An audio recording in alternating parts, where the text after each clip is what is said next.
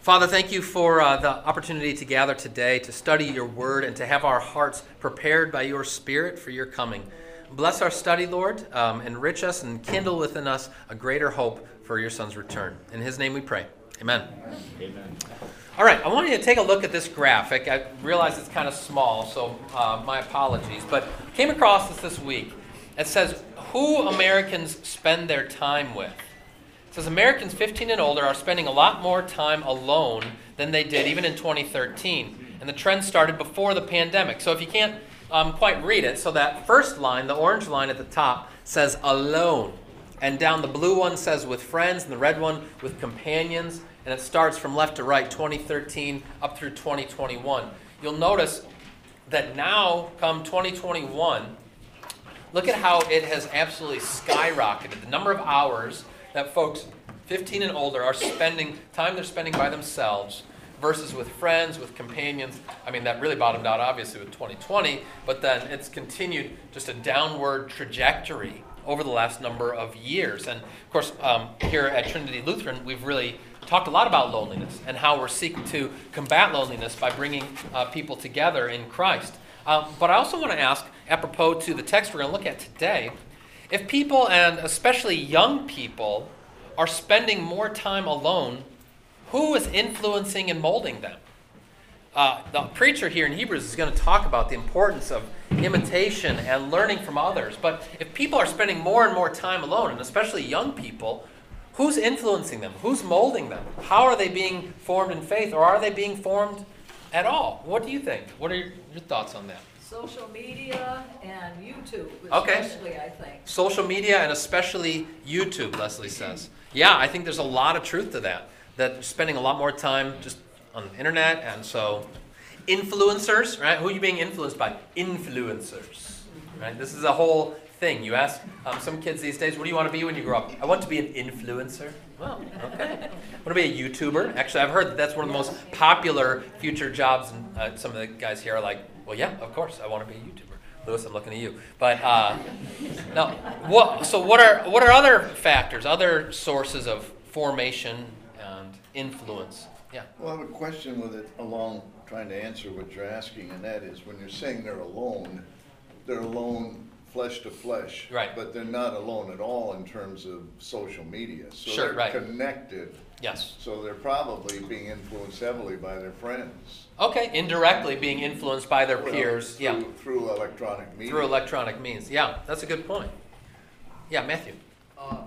Something that might also change, like friends might not exactly be the same. Yeah. Some people might not have as much of a filter online, Sure. so influence from that type of stuff and friends might not be as positive. Yeah, that's a good if you're in point. person. Yeah, that's a good point. Those influences, even if they're person to person, they're not necessarily positive ones. Yeah, that's good. Yeah, Pat. Besides social media, the TV and movies, which the content has changed drastically. Yes, right.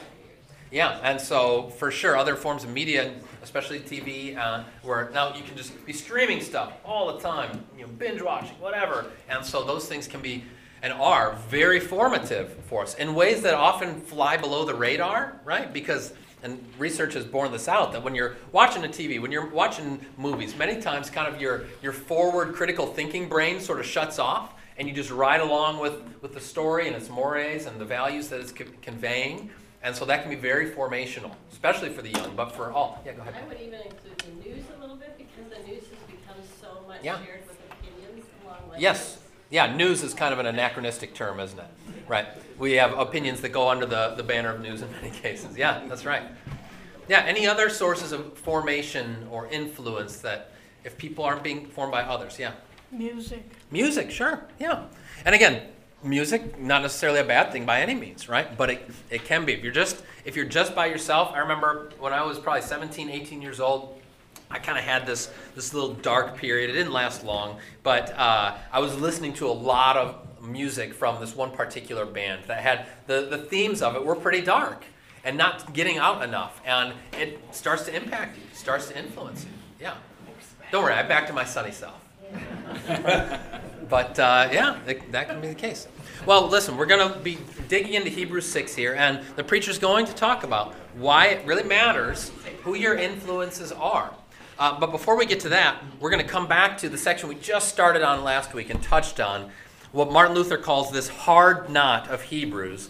As I shared last week, in case you weren't with us, that this section in particular, verses 4 through 6 of Hebrews, was the primary reason, along with the fact that we don't know for sure who the author of the book is, why some folks in the early church spoke against its inclusion in the Bible at all, the book of Hebrews. Now, ultimately, that was overcome. Those situations were rectified, or at least there was a settling with it. But there's no question that these verses are really challenging. And so let's tackle it and talk more about this theme that it lifts up. So we're in Hebrews 6. I'm going to start again with verse 4. For it is impossible, he says, in the case of those who have once been enlightened, who have tasted the heavenly gift, and have shared in the Holy Spirit, and have tasted the goodness of the Word of God, and the powers of the age to come, and then have fallen away, to restore them again to repentance, since they are crucifying once again the Son of God to their own harm, and holding him up to contempt. For land that has drunk the rain that often falls on it, and produces a crop useful to those for whose sake it is cultivated, receives a blessing from God. But if it bears thorns and thistles, it's worthless and near to being cursed, and its end is to be burned. Whew! All right, there you go. The preacher in those preceding verses had talked about spiritual maturity. And he lays out now, why is spiritual maturity a necessity? Because, number one, under part 2 on your handout, because apostasy is a possibility. Maturity is a necessity because apostasy is a possibility. And I mentioned it last week, but let's go ahead and turn there to the parable of the sower in Luke chapter 8. When Jesus sets this out, this is kind of his programmatic parable in teaching the disciples, look, this is what life is going to be like as you're going out and scattering the seed of the Word of God, just to say, proclaiming the good news of the kingdom. Here's the kind of reception that you can expect, and to a certain extent, why you're getting that reception. So I'm just going to read a section of it. It's kind of a long section, but from verses 11 through 15. Jesus says, now the parable is this. The seed is the Word of God. The ones along the path are those who have heard, and then the devil comes and takes away the word from their hearts, so that they may not believe and be saved. And the ones on the rock are those who, when they hear the word, receive it with joy. But these have no root. They believe for a while, and in time of testing fall away. And as for what fell among the thorns, they are those who hear, but as they go on their way, they are choked by the cares and riches and pleasures of life, and their fruit does not, what? Mature. As for that in the good soil, they are those who, hearing the word, hold it fast in an honest and good heart, and bear fruit with patience. So Jesus kind of lays out, and this is a rough and ready taxonomy. He says this is kind of the kind of reaction that you can expect, the response you can expect as you're scattering the seed. And there's the first one, which talks about the devil taking away that seed. We could talk a lot about that. I want to leave that conversation for another time and focus on these next two. He says, listen, there's also those who, receiving the word, receive it with joy. They believe for a little while, then testing comes, they fall away.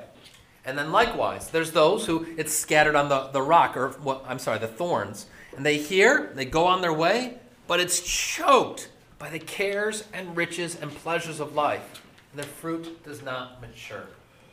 This is very much in view what the preacher's talking about in Hebrews 6. As for those who, these are these two middle seeds, if you will.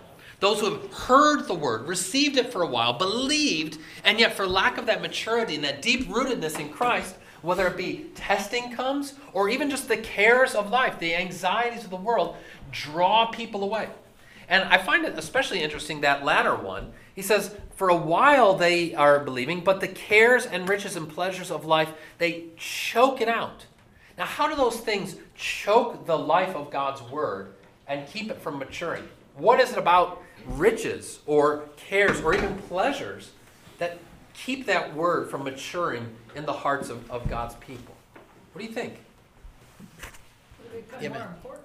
I'm sorry? They become more important. Okay, so they become more important. And so they take precedence in your life and don't give room for the word to work. Yeah, ma'am. I think it also confuses your source of strength. Confuses your source of strength. Yeah, that's right. Especially when it comes to possessions and these things where you think, okay, this is the source of my strength, my security, and in that way it can choke out the word. Yeah, Bob. It's a time issue as well. A time issue as well. Say more. So if I'm so busy pursuing these things, I just do not have time for God. Yep. So it's just, as simple as what do you have time for? If you're pursuing these things so much that you don't have the time for the Lord, then that's going to affect it too. Yeah, Bill. There's also immediate gratification. Sure. If you accumulate money and then it gets you something, it becomes a cycle. Yep. You know, well, if I just had a little bit more, then I Yep. could get a little bit more. Yep. No, just a little bit more. Right. That immediate gratification. I think that's really important too in this context where Jesus says the one that the soil that really matures, the seed that really matures. Notice this. They hold it fast in an honest and good heart and bear fruit with patience. With patience. So key to spiritual maturity is that it's going to take patience. I've said before that to grow up into a mature discipleship means that you're going to be less like a chia pet and more like a cherry tree. Okay? Because remember the chia pet? Chia, right? You just add water and immediately the thing starts growing. I mean, it's creepy and weird, but it was popular when I was a kid. Versus a cherry tree, which how long does a cherry tree take before it starts maturing? Sam, I've asked you about this before. 7 years. 7 years on average, right? That's more what we're talking about when we talk about the maturity of faith, holding it fast with patience and endurance, stick-to-itiveness. If you're just looking for that immediate gratification, then you're going to get disappointed and maybe disillusioned. It's a real danger when it comes to the life of faith. So, to the contrary, we need that spiritual maturity in order to keep us going when those times get tough so that we stick with the Lord rather than turning away from Him. Now, I want to draw your attention to, going back to Hebrews 6, to how he's pointing out, well, he's going to have a negative thing to say in the course of it. He lays out how, number 2, under part 2 on your handout, the people of God are blessed with countless gifts and have a privileged status. He just starts rattling it off. Those who are enlightened, which maybe and probably is an allusion to baptism, who have tasted the heavenly gift, the Eucharist, no doubt, who have shared in the Holy Spirit, tasted the goodness of the Word of God, and tasted the goodness of the powers of the age to come. That's you. For those who believe in the Lord, these are the manifold gifts, and many more could be listed as well, of those who belong to God. But all the more reason why it makes apostasy all the more unthinkable, the preachers say. This is why it's impossible. For those who have tasted, who have been down this road, now apostasy just becomes utterly unthinkable. Ezekiel 18, going back, kicking it Old Testament here. Ezekiel 18 says, when a righteous person turns away from his righteousness and does injustice and does the same abominations that the wicked person does, shall he live? None of the righteous deeds that he's done shall be remembered. For the treachery, and that's the word for apostasy here, treachery of which he is guilty, and the sin that he has committed, for them he shall die. We need to underscore this point, that apostasy from this perspective is not merely falling away, but it is even more so treachery, because you have been called and claimed by the King of Kings. And so to turn back on him, to turn away from him, is treasonous. There's no neutral space in the spiritual realms. There's no spiritual Switzerland, right? Where you can just flee to. Again, Bobby Dylan had it right. Right? You got to serve somebody.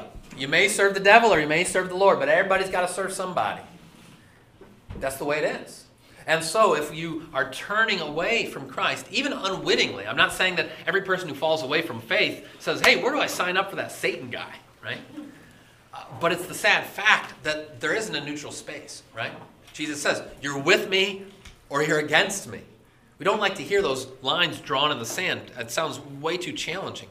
But we need to understand that's what's at stake when it comes to our discipleship, our life of faith with Christ. Okay. And so, similarly, Jesus says in Luke 11, he says, when the unclean spirit has gone out of a person, it passes through waterless places seeking rest. And finding none, it says, I'll return to my house from which I came. And when it comes, it finds the house swept and put in order. Then it goes and brings 7 other spirits more evil than itself, and they enter and dwell there. And the last state of that person is worse than the first. Jesus is saying, look, it's all well and good. Somebody's cleaning up their act. Somebody says, hey, you know what? I want to kick the drink, or I want to clean up my life. I want to, turn to better things. That's awesome. But if Jesus doesn't come to fill in the void, some other idol will. And it might not be something that looks like a vice. It might be something that looks very good. But something or someone is going to occupy the heart. There is a throne there that it's either going to be Jesus there, or it's going to be the self or something else. Again, hard words from the Savior, but I think important words for us to hear. And once more, from Matthew 5, Jesus says, "You're the salt of the earth, but if salt has lost its taste, how shall its saltiness be restored? It's no longer good for anything except to be thrown out and trampled under people's feet." I mentioned here, and I might have referenced this before, but the book and the film Silence by Shusaku Endo, the whole drama of this story, it tells the story of missionaries, Catholic missionaries in Japan in, I think, the 1700s. And the temptation for some of them, many of them, to recant, to apostatize from their faith. And what they do, I guess this was historically accurate, the novel's kind of a historical fiction, is that the Japanese leaders would ask for these Christian missionaries to trample upon the face of Jesus. And in so doing, recant and renounce their faith, which has echoes and resonances of this from Matthew 5. Jesus says, no good for anything to be trampled under people's feet. Now, again, these are hard words, and I'm giving it to you full bore. The preacher is going to bring things back here too, but I don't want to sell short the danger and what's at stake with apostasy. So let me just pause there for your questions or clarifications or comments about that thus far.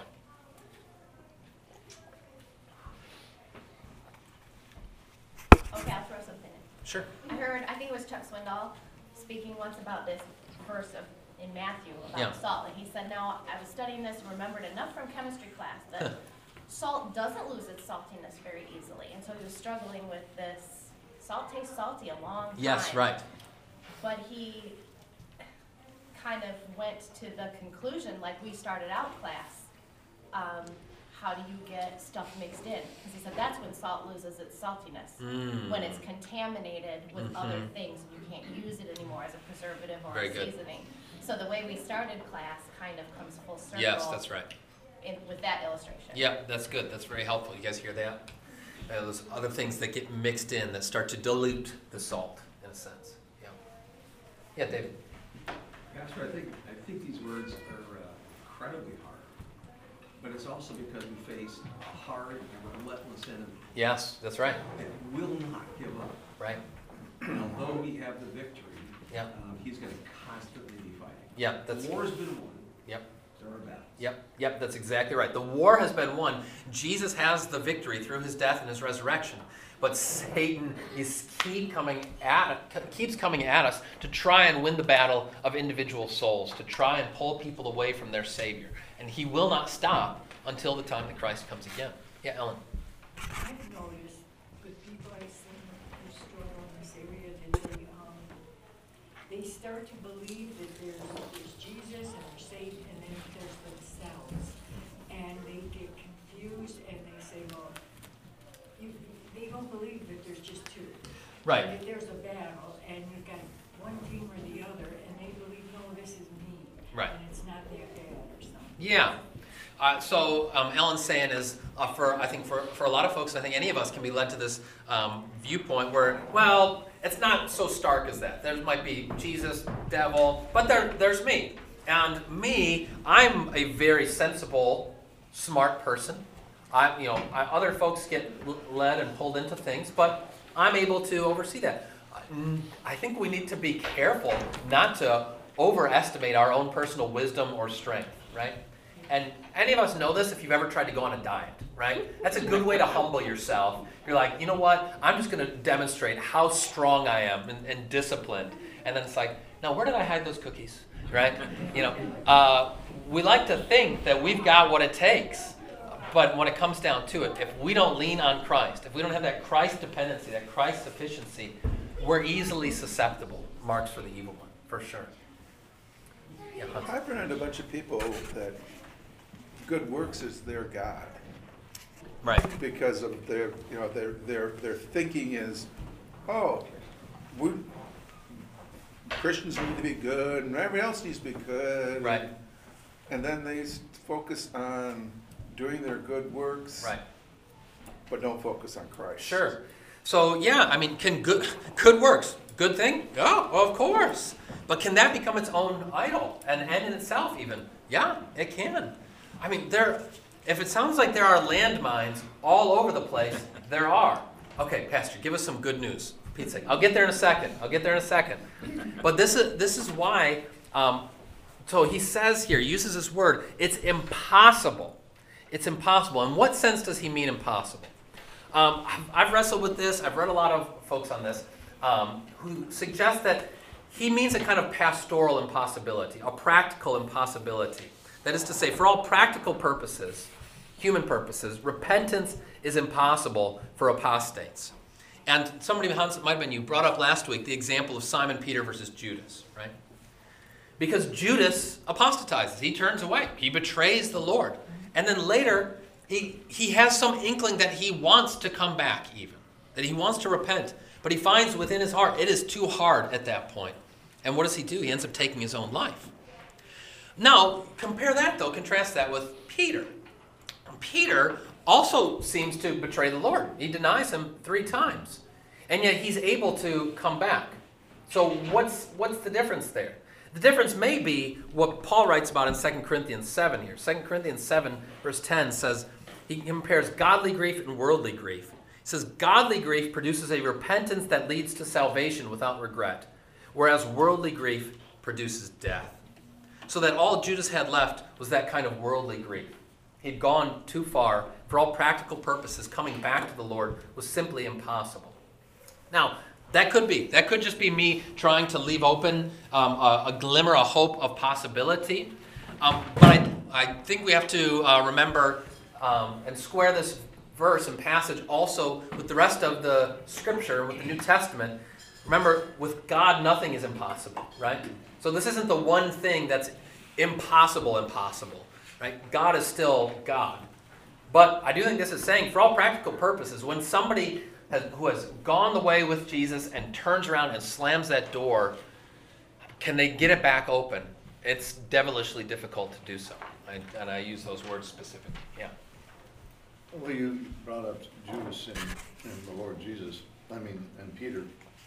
I think one of the powerful things for Peter is more than once Jesus comes back to find him. Yeah. Even the night he betrayed him, is it Luke's account that says Jesus looked at him? That's a tremendous moment for Peter, because the Lord is wooing him back. Right.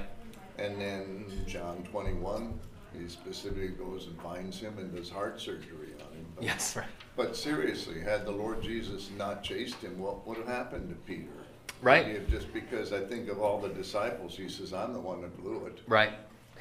And this is where, I want to go a little bit further with this next section, but I think with Peter, another thing along those lines, Bob, is the angel announces and says to the disciples when they come that Jesus says, go announce to his disciples and to Peter.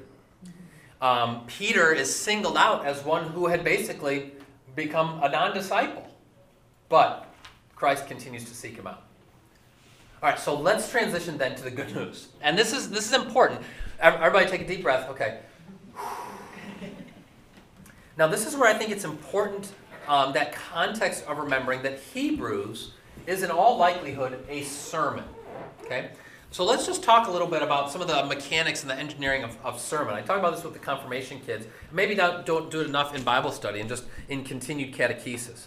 As preachers, we remember that each and every week, each and every sermon, we want to speak both God's word of law and his word of gospel. All right? Both of those things. Everybody say law and gospel. Law and gospel. So these two big picture words of God. Okay? So the law is God's word of thou shalt. It's what you must do. The law is what shows us our sin and afflicts the comfortable, as it's often said. The gospel, on the other hand, is what shows our Savior. SOS, what I teach the confirmation kids, right? The law shows our sin. The gospel shows our Savior. The law says, thou shalt do. The gospel says, it's already done. The law afflicts the comfortable, whereas the gospel comforts the afflicted. Now, if we think about that in terms of Hebrews as a sermon, you're going to have both law and gospel in the context of the sermon. So within the context of a sermon, there's going to be preaching where you are really seeking to arouse and awaken the conscience of the hearers, right? To prick their conscience, to be reminded of the power of God's law and the fact that, yes, I do need to repent. I need to continually flee to Christ alone as my Savior.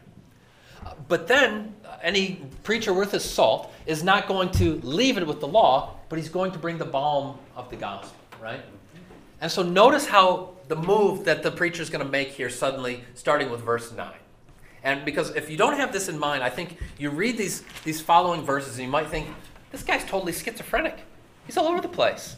But notice this, starting with verse 9.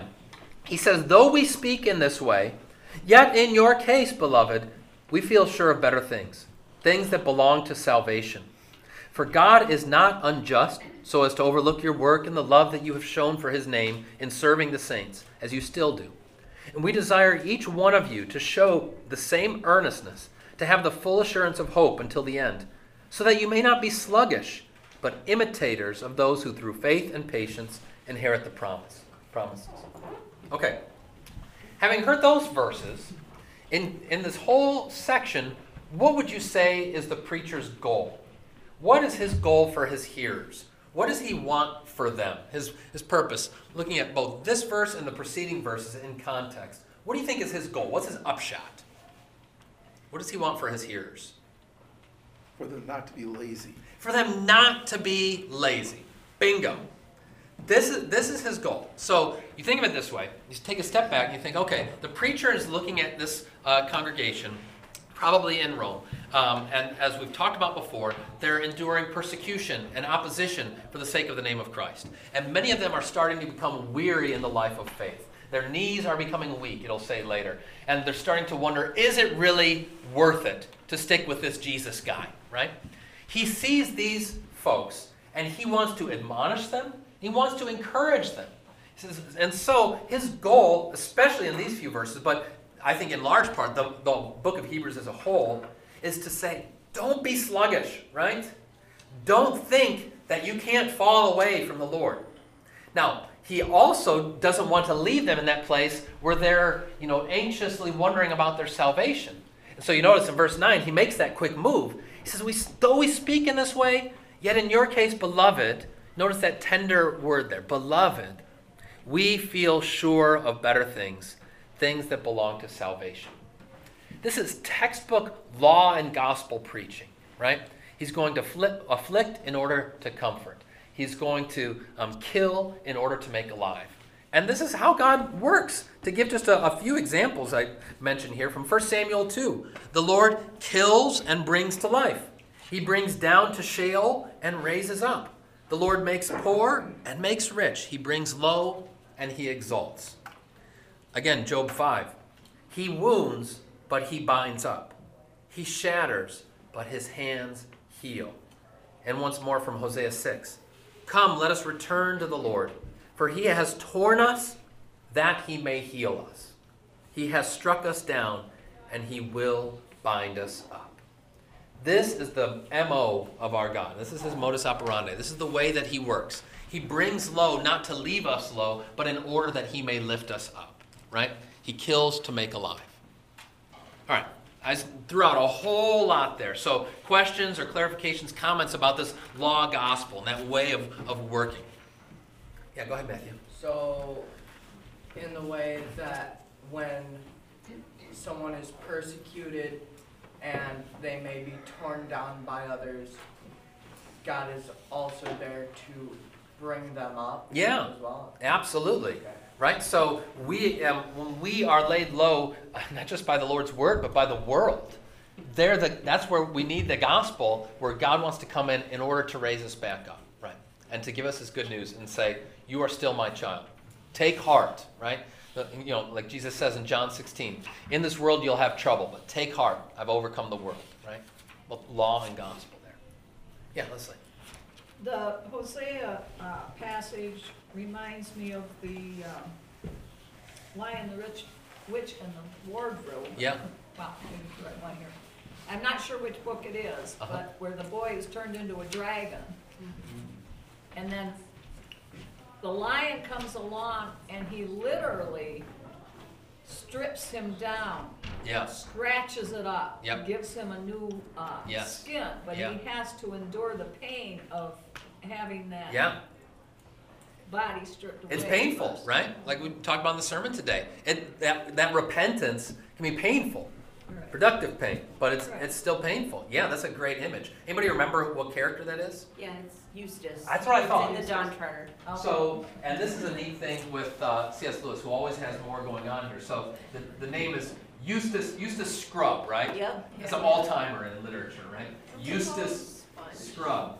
Now, what's really interesting about this name is it sounds the same as the Latin word Eustace, as in simul justus et peccator, that great Latin saying which means simultaneously just and sinful. So Eustace, particular, like justice, right? We've got some folks related to somebody named Justice, is the just or righteous saint. And so Eustace calls to mind that kind of saint and sinner sort of guy. Does that make sense? I think it's just a little Easter egg that Lewis is leaving in there, because that character really embodies that struggle that we continue to have as believers. Yeah, Christine. I want to go back to the lazy factor Okay. and tie it into Luke with the sower. Oh, sure. parable. That's become lazy or complacent, that I'm saved, I'm good, and not continue to spread the word. We should be thirsting and hungry and bring other people to faith Yeah. with us. Yep. But also to remember that we're sowing seeds. We may never see the fruition of it. Yes, that's right. But we should always be planting seeds. And Yeah. don't get just like, oh, I'm good.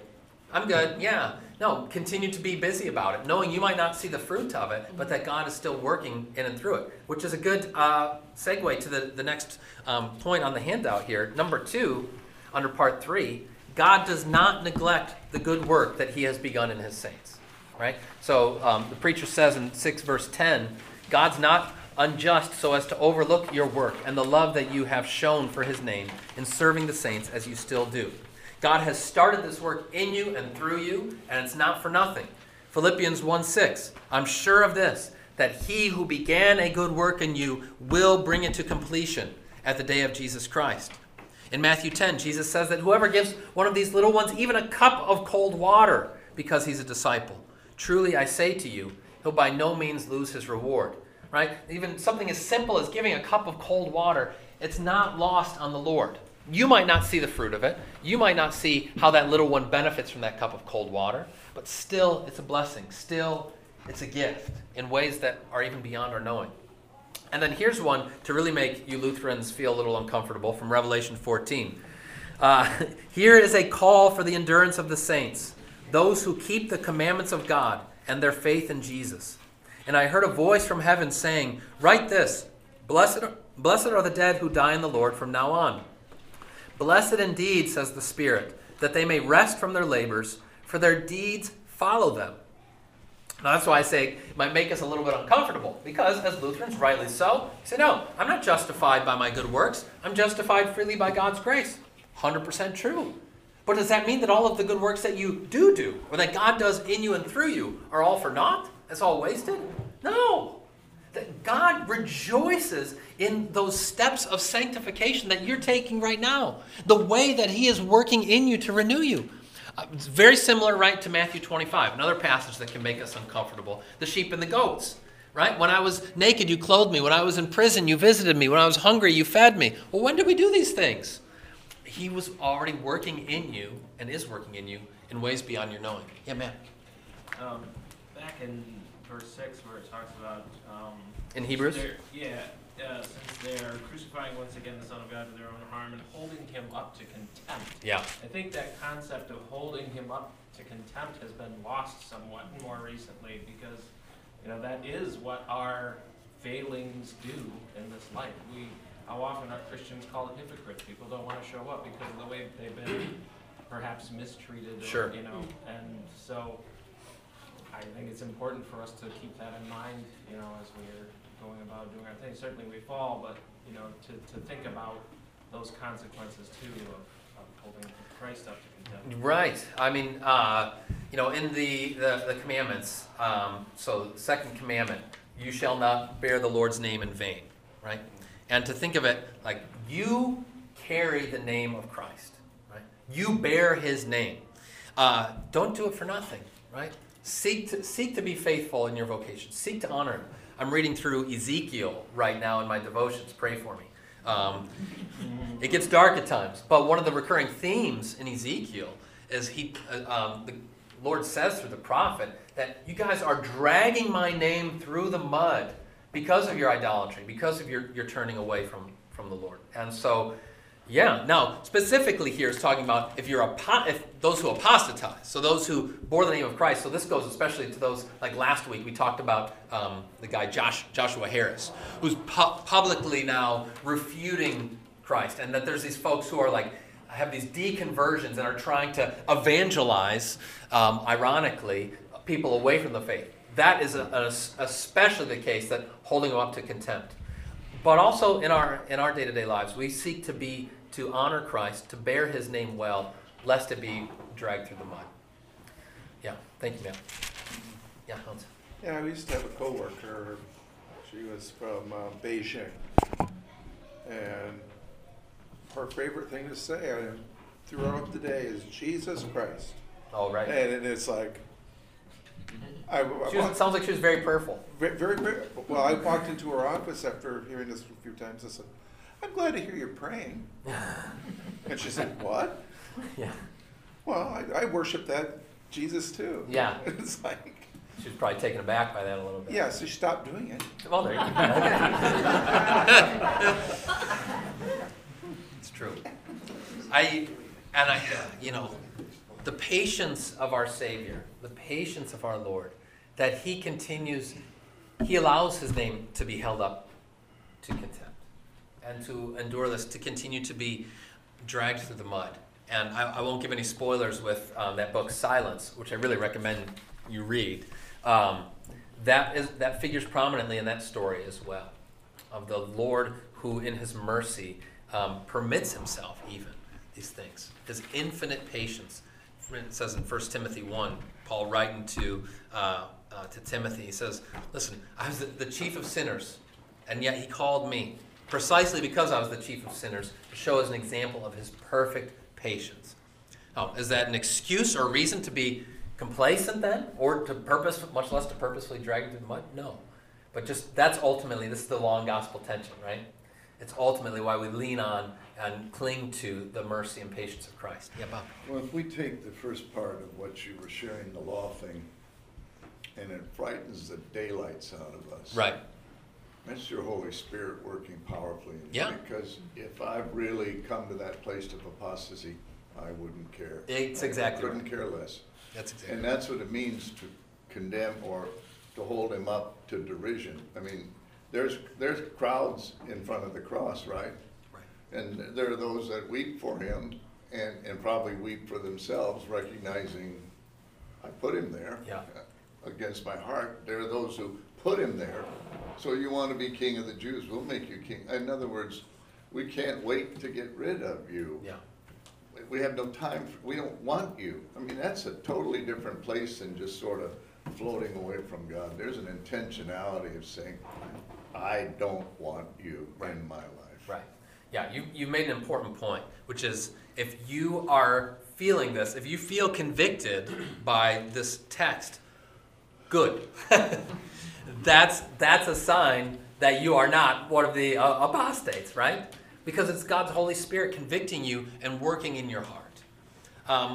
I think sometimes, like I heard one preacher say, he says, sometimes we make the law just try to gum us to death rather than to take the bite out of it.